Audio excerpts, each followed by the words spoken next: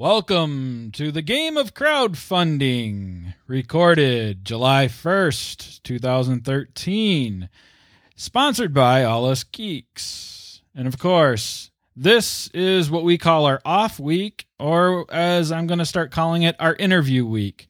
So today we are going to be talking to...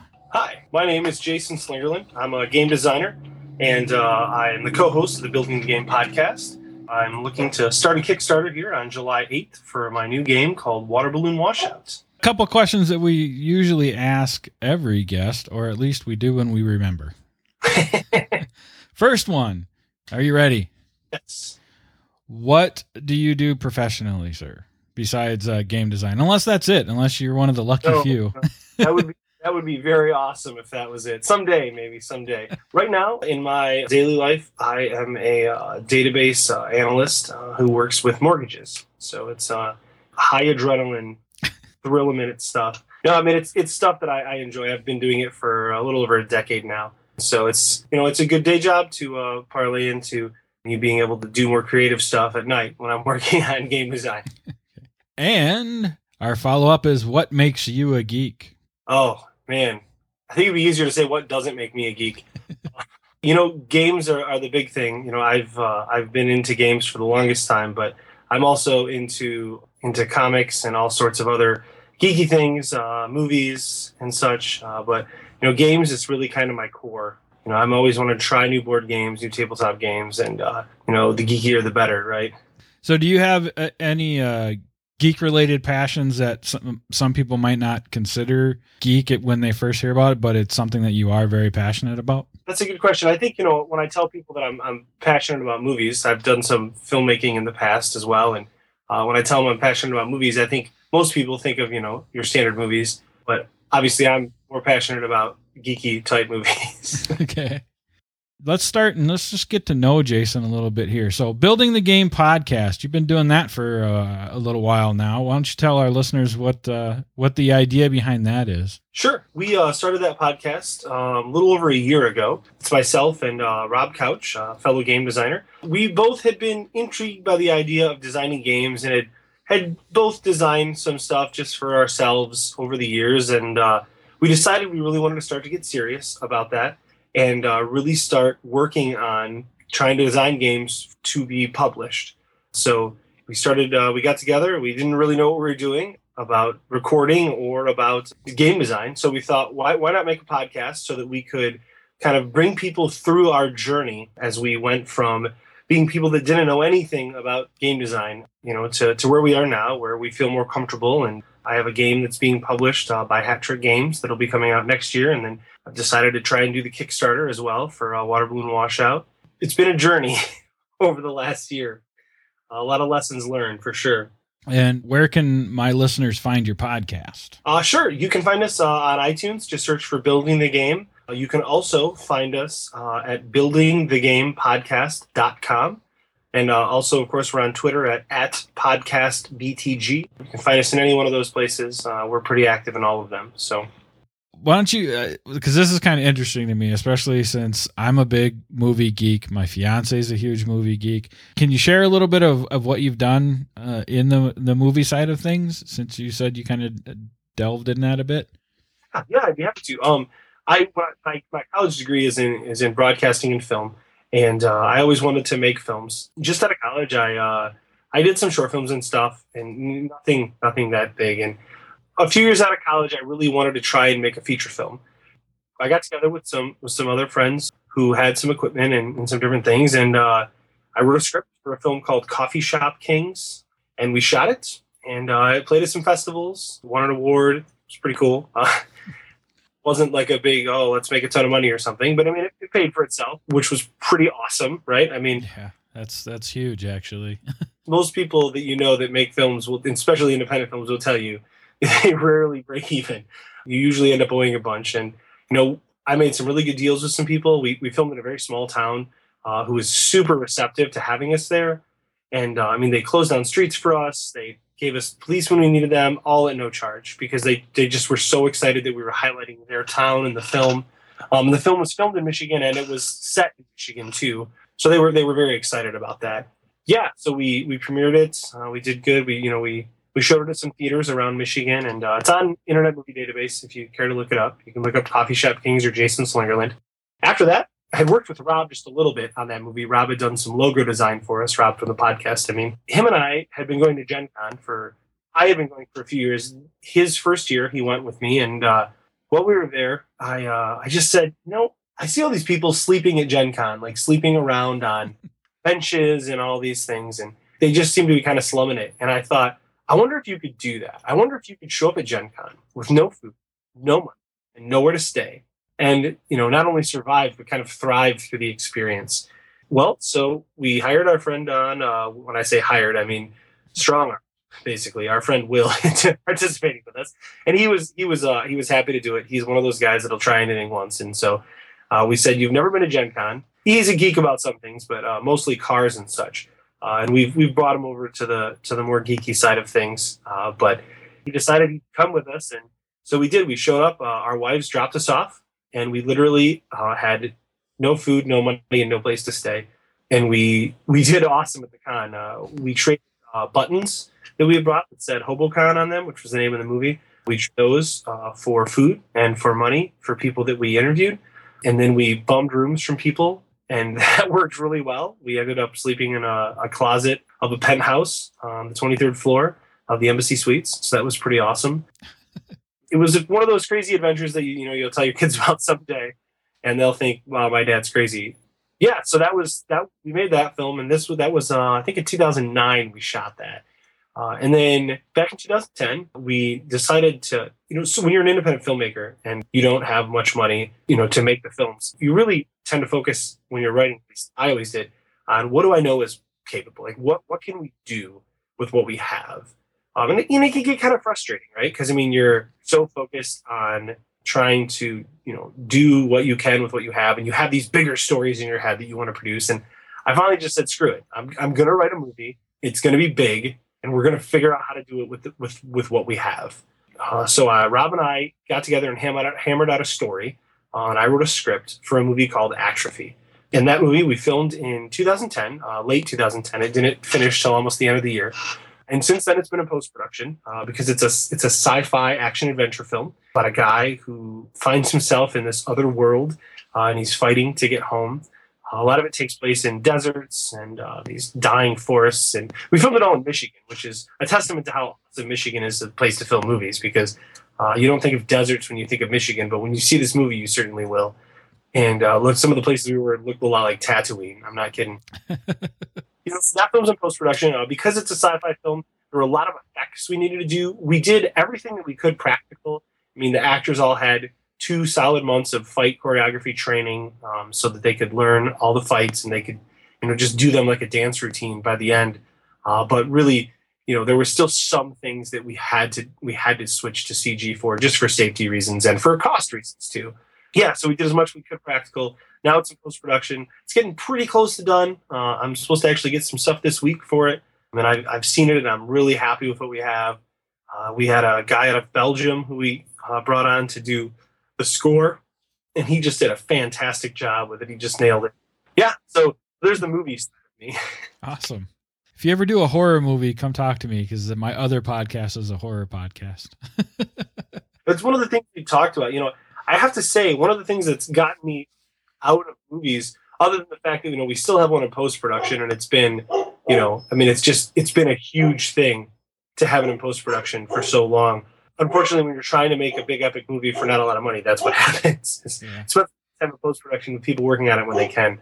But the thing that's so appealing about game design compared to that is, I look at in a year, after a year and a half, we'll say, of doing this podcast, I should have 2 games published, have tried a lot of other prototypes that I designed, and it didn't cost that much, So there's that risk reward with the game design thing is kind of appealing.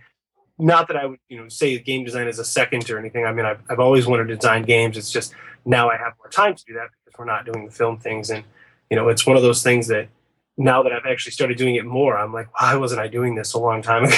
All right.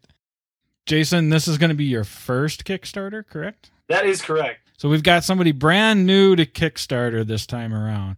So we're going to be able to ask some questions here and get some insight on what Jason was able to go through to, or what he planned for going up to his launch next week. All right, so let's see here. You said you recently sold a game. So why don't you tell us a little bit about that? Yeah, it started last year at Gen Con. As part of the podcast, Rob and I were working on trying to find a board game design that we had that we could each, both of us separately could each take our game to Gen Con. We were pretty early in the process on both of ours, and I was really just hoping to get some feedback on my game. It's called Gunslingin' Ramblers. It's a game about cowboys playing poker and drinking whiskey and shooting each other. It's a fun theme. When we talk about it on the show, people seem to like. So I brought it to Gen Con. I just wanted to bring it to Unpub. So I got on the Unpub list that John puts out. I was just hoping to get some feedback from other game designers. Turns out, publisher saw my name on the list, thought the game sounded interesting, asked to meet. I demoed it for him and some friends of his. And soon after that, we made a deal. So nice development ever since. I just met him again at Origins, and because he's from Ohio for Hat Trick Games. And we met down there, and we went, we revamped a lot of the rules and stuff, and got some good testing in, and it's been really cool to work on that and see that side of it, working with the publisher. And it looks like it'll go up on Kickstarter later this year and should launch early next year, I believe. So yeah. Okay. So you're working with a smaller publisher, so you're having a little more input than, say, going to a bigger publisher where you might not hear about the game again until it's out. So they say, hey, did you see this game with your name on the box? Yeah. I've heard about that a lot with, talking to different designers who've worked with bigger publishers and smaller publishers. And, I think there are positives and negatives to both, right? I mean, bigger publisher certainly has a chance of selling more games. I mean, at least Reason would say that. Smaller publisher, you're going to get a lot more input, and I mean, I got input to the point where I had got an artist to do, I think, 3 or 4 drawings for me, just because I wanted to kind of show my idea for the theme, and just kind of give anybody I showed, when I was testing it, some real, just kind of insight into my thoughts on kind of the style. But I went ahead and just quoted the artist for what would it cost to get all of the artwork done. The publisher ended up hiring the artist that I had, because his work is phenomenal, and there was no reason not to. I think with a bigger company, you might run into the fact that they have kind of the standards that they work with, who kind of fit into their wheelhouse. And so it was cool that I could work with my own, who I dealt with very well, and I still do. I've worked with him on other projects. He's actually the same person who's doing the artwork for Water Balloon Washout. So nice. I think developing those relationships really helps. Yeah. But yeah, smaller publisher, so far, I've had tons of input into the game. That's been great. I really appreciated having that input. Well, and I think, too, it comes down to, if you really just want to be on the design side of gaming and not publish yourself, then you need to get used to the idea of relinquishing a certain amount of control. I think, just as much as they tell you, you really need to look at a publisher, see what games they publish and what really fits their type of game that they want to publish, to make sure before you even pitch to them, right, that you're not wasting their time or your time. But I think in addition to that, you really need to, if you can, talk to other people who've been published by them to kind of get, an idea of what to expect. I mean, I didn't before I talked to Hat Trick Games, just because that was the first time I talked to a publisher. But I've since then when I've looked at other publishers to possibly pitch other games to, I've always talked to friends who I know have been published by them, just to get their feedback and see, because you can't do enough research about that for yourself and, for the publisher, make it better for everybody. So do you have a typical design process that you like to follow, or does it just depend on the game? I kind of do. I mean, I certainly break outside of it sometimes, depending on the type of game. I'll tell you my typical process, and I'll tell you some ways that gets changed depending on the type of game. For a standard game, I've designed mostly card games. I'm working on some board game things now, but in fact, the game I'm bringing to Gen Con this year to try and pitch is a board game. But my standard process is I'll get an idea. For me, it's almost always theme before mechanics. It's very rare that I have a mechanic pop up and I think I need to make a game that fits that mechanic. Generally, I'll think of a theme and I'll start writing notes about the theme, and then I'll start thinking about, hey, what mechanics would serve this theme well, and what mechanics would help this theme kind of shine and be different than maybe other things in the theme. So I make a lot of notes about that, and then I usually bust out an Excel spreadsheet, and if it's a card game, I'll start to list all the cards and list what they can do, and I'll start to kind of play with the numbers to think of some percentages. And sometimes, to be honest, I just guess. Sometimes I take a lot of time and think about it. But usually for me, when I'm really struck with an idea that I think is good, my goal is to get a prototype made as quickly as possible. Just a super rough prototype. My standard is I have a format that I've made in Word that I just type into, if it's 9 cards on a page, I just type into that for each of the cards. A lot of copying and pasting. I print those off, cut them out, throw them in card sleeves, and then I'll start to play test. And what's nice is you're not at all attached to that design. I mean, you're not at all attached to any artwork or anything. I mean, you literally just laid it out, and it is the bare minimum game. So the theme doesn't always shine through as much, obviously, in that case, because there's nothing to support the theme other than you're hoping the mechanics support it well. But yeah, that's kind of my typical process. Now, something I've learned the hard way is I've designed a couple deck building games that I haven't done anything with yet. And for anyone that's ever tried to design a deck building game, you'll understand the dilemma here, which is every time you have to cut those cards out and put those cards in the card sleeves to find out that the balance was off and you have to start over. That's really frustrating, right? I mean, because you're talking 300 cards for some of these games, especially for the first draft, because you kind of shoot high because you don't know. At least I do. So with that, I found myself, I take a lot of time in an Excel spreadsheet running formulas to figure out percentages for how many of these type of cards do I need to have to these type of cards. That really helps save me some time. It'll usually save me a draft or two that I won't waste time printing in the beginning, play one game, and then think, oh, I have to completely change this. So... Okay. So you go through this design process. How long do you usually play test it? Do you have a set idea in your head? Yeah. It's different with every game, and it really depends on how far I get with the game. Most games I play test at least, we'll say 5 or 6 times before I'll say, I'm going to put that one down for now, or, hey, I think this has some more merit. This is still very interesting to me. I want to keep working on it. I kind of have that issue where I'll get in these times where, I've always got plenty of ideas for themes, and, I've played a lot of games, and I've seen a lot of mechanics, and I have the ones that I like, and the ways that are interesting to use them. And so, I'm never short of ideas, I guess, but there are times where I'll go through and in the span of a month, I'll have 3 or 4 really solid ideas that I want to pursue. So that can be tough. Usually, if I have, say, 3 good ideas, I feel like are great ideas in a month, I would prototype 2 of them. I'd pick the 2 that I like the most, prototype it, and then just kind of start testing them with people and see what people think and see what I think. I think that in the last year, I've made probably 8 or 9 solid prototypes, we'll say. I think that sounds about right.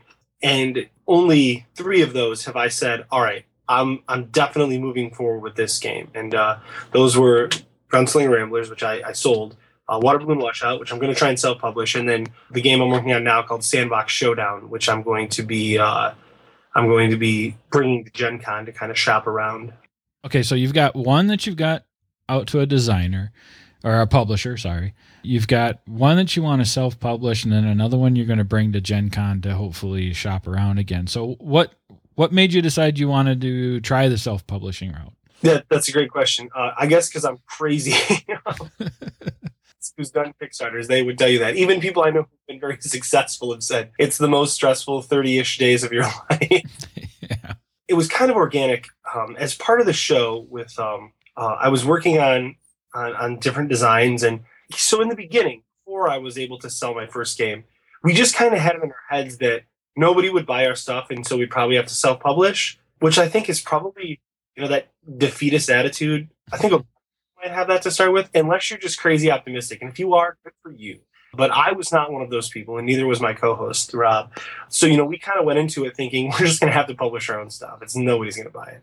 So after that happened, and I realized why maybe I could sell games, And the idea of selling games was very appealing to me because if you sold games to multiple publishers, you could have more than one going at a time. And I like that idea, right? Because they're doing the long labor intensive work and you're able to be a designer more often. But then I kept thinking, I would love to know what it takes to, because most publishers, they do a lot of work, but they do put the games on Kickstarter. I mean, that's become pretty standard, even for, companies who have published quite a few games now, quite a few successful games. Think of somebody like Dice Hate Me. I mean, they still put their games on Kickstarter because why not? Right? I mean, it's a great way to launch, to get a lot of advertisement, and to get some seed money to do the first order of the game. I mean, what's not to love, right? Yeah. You're going to be successful. What's not to love? So, I just thought I should really try this and see if I can do it. And so I looked at my designs, and I really was in love with this game. Now it's the water balloon game. Before that, it was a game about snowball fighting. We ended up doing a retheme on it just because there was another snowball game that happened to be coming out at some point. And, I know that you can have like 4,000 zombie games, but I was concerned about having snowball games in the realm at the same time, just because it's not zombies, right? I mean, it's a little more niche of a theme, I would say. So anyways, we rethemed that, and I started looking at it, and the game is just a 90-card deck.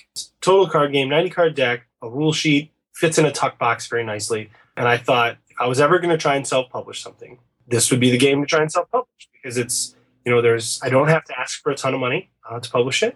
I believe 100% that I can put this on Kickstarter and we can get it funded. So that's kind of how that started, where I thought, we'll give this a try. And now if this goes well, certainly I would look into publishing something else, and I would probably try and foray into something a little more difficult, a board game or something, that's going to be a little higher cost to produce. The thing too about, since we're doing the 90-card deck, I can get that printed by Delano Services, which Delano has printed a lot of different games, most notably Who, which is it's a game it's not a ton of cards. It's in a tuck box. So when I looked at their website and saw that they had used that, I thought, well, that's cool. And Jeremiah Lee is also a designer who's from Michigan. He lives in Ann Arbor, and we're in Kalamazoo. And Jeremiah was using them for his new zombie game, Zombie House Blitz. So I looked up Delano, and they had, if you're just printing something simple, like I was, they have a really good rates. And the best is I can drive to the shop and pick it up. I don't even have to have them ship it to me. Nice. Something shipped from China, I will tell you, is pretty awesome. Yeah.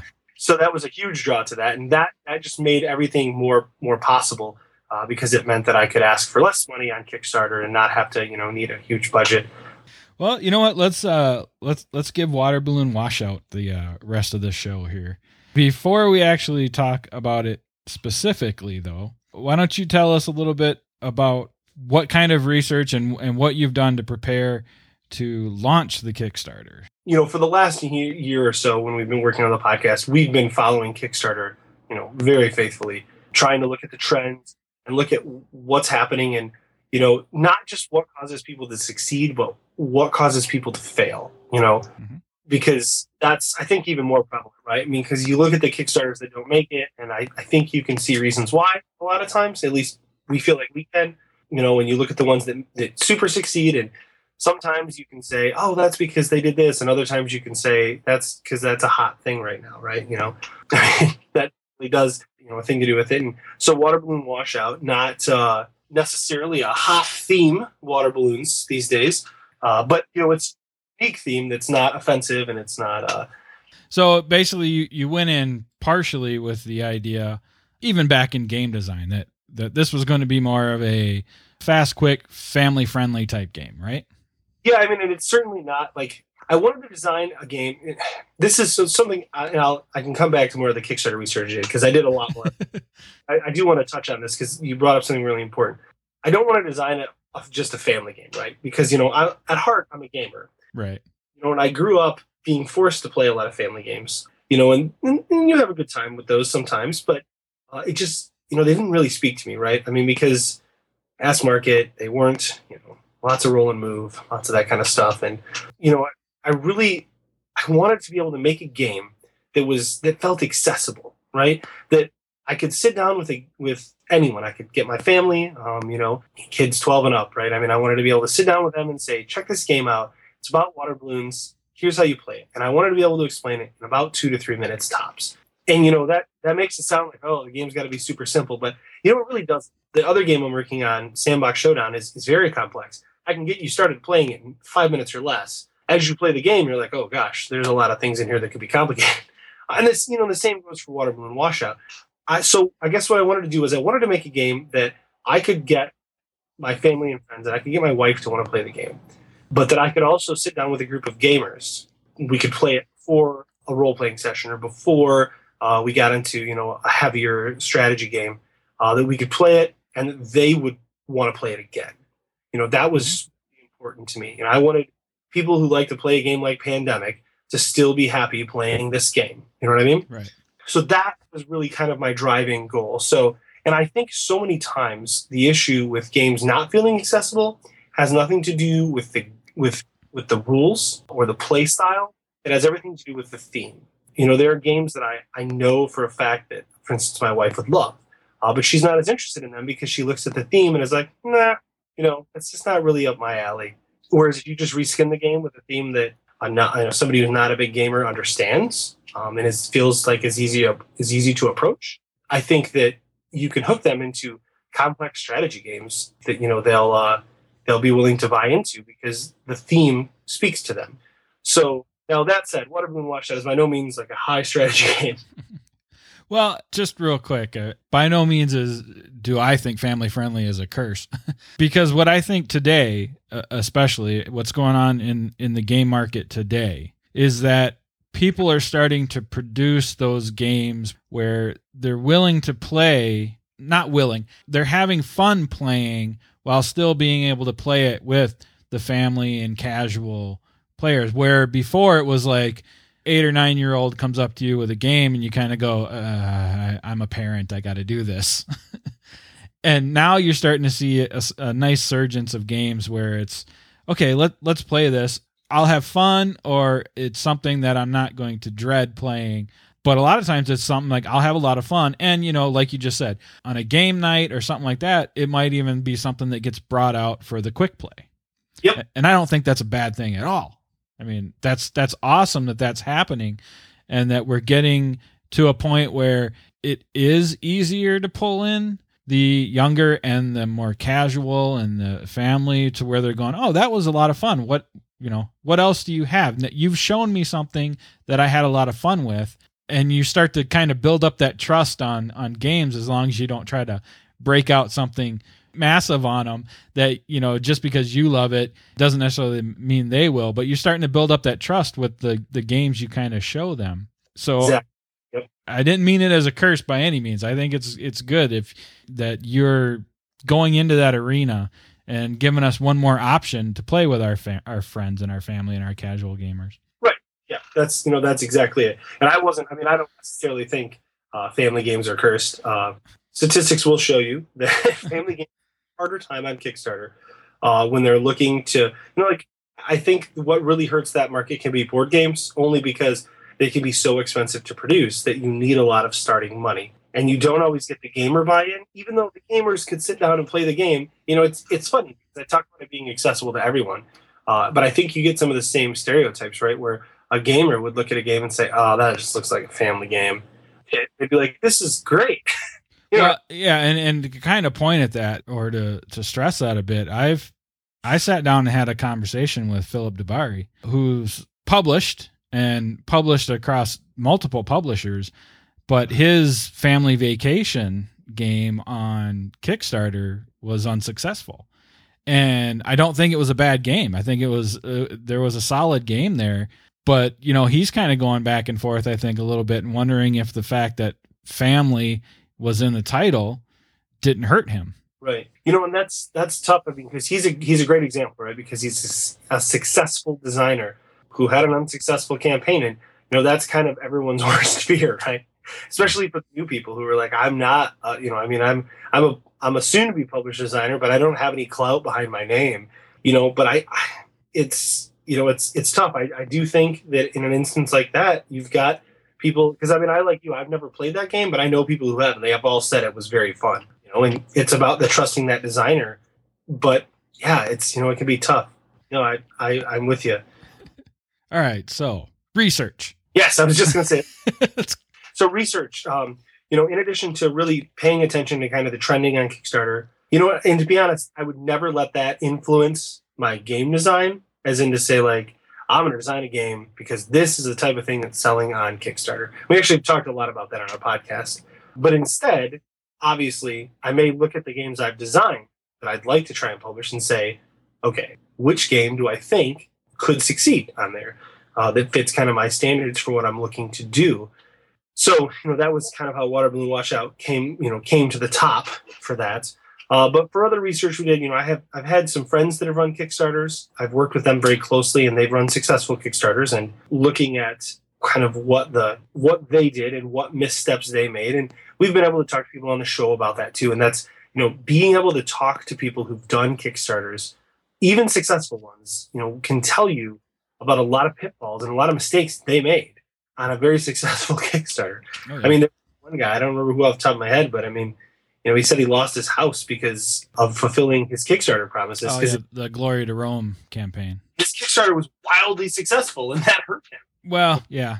That one was a little misleading, though. There were some poor choices made along the way. I know the title of the article is something along the lines of, Kickstarter popularity made this guy lose his house or something like that. But really, it was more the planning and processing, I think, and some decisions made even prior to the Kickstarter or during the Kickstarter. I'm just saying, if you don't do your research, right? Yeah.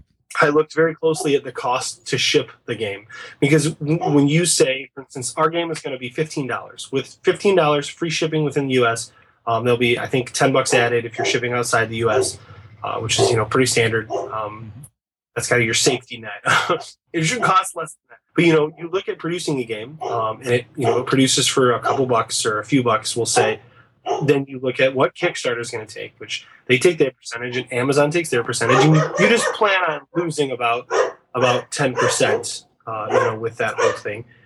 Sometimes a little more, so you got taxes to pay, and so it's really about doing the math. And we went into this saying, I said I'm going to do a goal of $5,000. That's my goal, and I'm going to put a little money aside, and if we only make $5,000 and I need to kick some extra money in to make the game, I'm going to. And then I redid some figures, and I said, I'm going to ask for $7,000, and I'm still going to say that. If we just take, I'm going to put some of my own money in to make sure that, everything is fulfilled. And I think that's something that if you're going to do a Kickstarter, if you have any way of putting some money aside so that you can be prepared for what you may need to kick in, right, in case your math was flawed, or you get overzealous with the stretch goals, right? That type of thing. I think that's really important to budget very well. I've heard a lot of people with successful Kickstarters say they've almost lost money just because of shipping. It's really easy to have the rates go up or to change. Oh, I need to send it in this package, not that packaging. Wow, that's $2 extra, and I sold 2,000 copies of this game. All right, so you've talked about putting aside a little bit of money. Now that's something that you'll put aside and then leave alone until you've successfully delivered the project, right? Yeah, I mean, leave alone as in leave there unless I need to use it. That's right. Correct. I just think if you're able to do that, and, because we plan this quite a ways in advance, I was able to do that. And, another resource, too, is really read Kickstarter itself, right? I mean, Kickstarter will tell you a lot of percentages, and, those percentages don't always feel like they mean something, right? You'll read, I want to say like 30 or 35. When you hit 35% of your funded goal, this huge percentage of people, like 80% or something, make it once they hit that goal. And you see games all the time fail to hit that goal, right? Mm-hmm. But the fact of the matter is, that's what the statistics tell you. And I think you can use those, but you also have to kind of take it with a grain of salt. They'll tell you doing a video obviously is helpful. And, the thing I stress the most is really doing the research on the cost. Getting your quotes from the printers, for your shipping, if you're going to fulfill it yourself. We're going to do the fulfillment ourselves rather than have somebody like Game Salute do it just because we want to make it a little bit cheaper. We don't mind doing the work ourselves.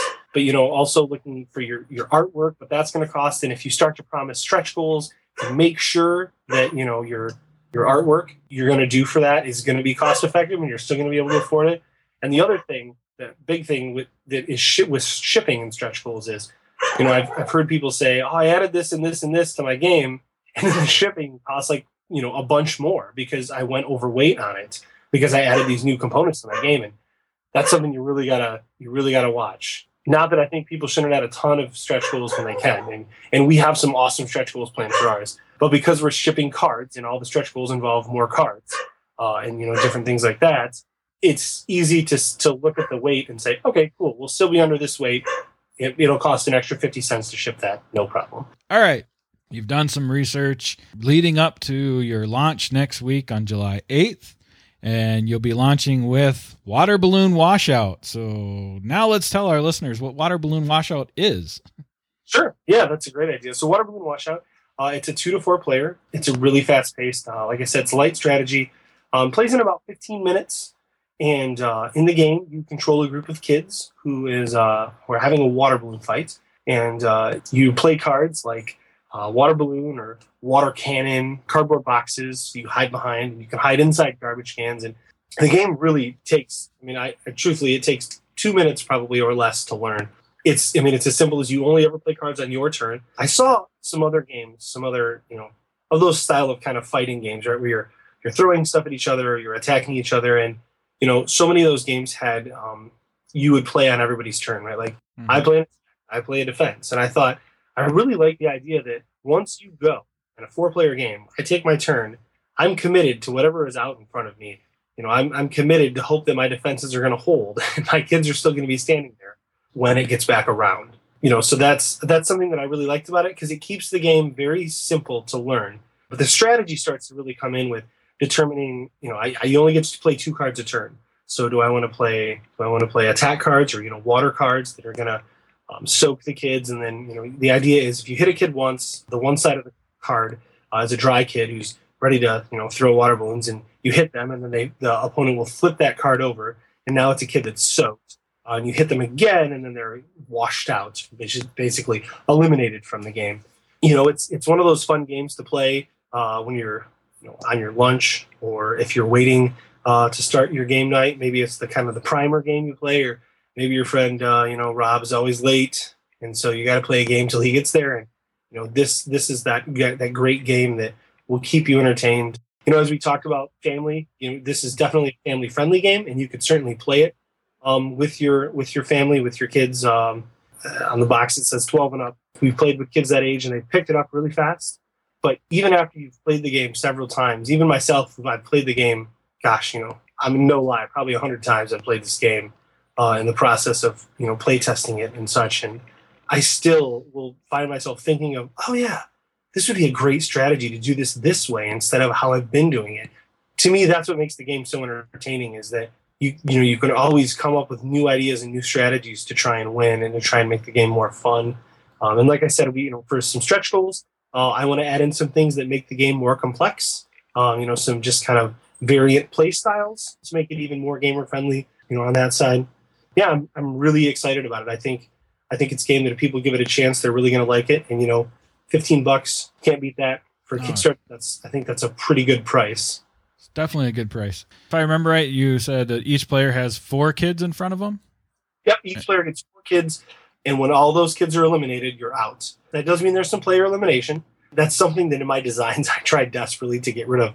And it's funny because when I designed this, I designed it, played it. I didn't even think about the player elimination until someone actually mentioned to me, one of the playtesters, a fellow designer, said, so you got player elimination in this. I thought you really hated that.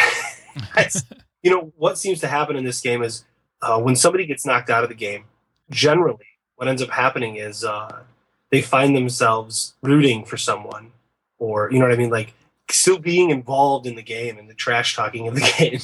What's cool is if the game lasts 15 minutes, your first person's not generally getting knocked out until about 10 minutes into the game, on a normal game. And so when that happens, it's not like there's, a ton of time where you're sitting there. It's not like losing at Risk in the first half an hour and knowing, that it's going to be another hour and a half before the game is over. And that's really going to be boring.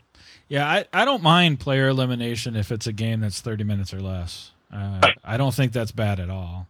I certainly don't like player elimination game where it could be 30 minutes and I could lose in the first 5. Yeah. One of the things we talked a lot about with Water Balloon Washout is if you lose Water Balloon Washout and you are someone who plays games a lot and you lose in the first couple minutes, either you've made everyone really angry and they're all going after you horribly wrong and, ignored any idea of defense, so it just doesn't happen that often. I mean, there are always exceptions, right? But, your average game, everybody gets knocked out about the same time. And I think if you get knocked out because you're doing something risky, you were doing something risky, and that's cool. Maybe that's your play style, right? So these kid cards we've talked about, there are 16 cards in the game with kids on them. The artist has generated 2 of them, one boy, one girl, both dry and soaked, just so you can kind of get an idea for what they're going to be like. And then we actually have a pledge level at $250 where you can pledge and you can provide a picture of a kid about between the ages of approximately 5 to 12. And we'll actually take that photo, create them as a character in the game, both a dried version and a soaked version, and then they'll actually be in the production copy of the game. And in addition to that, we'll send out prints to them, 8x10 prints of both of those drawings. So that's kind of a fun level if you want to be more involved and you want to see your kid in the game. There's only 14 slots available, so I hope we sell them all. That'd be great. I've talked to people, and they've been excited about the idea of actually being able to have their kid in the game. So, any gamer dads out there that want mom to be pleased that you're backing games, this is a great idea, right? Your kid right in the game. Oh, that's awesome. And then so it's $15 for just the game. Yep. One other fun thing about the game is we've play tested it up to 12 players just by putting together multiple prototypes of the game. So you can buy up to 4 copies of the game on the Kickstarter, and they just scale at 15 apiece with free shipping.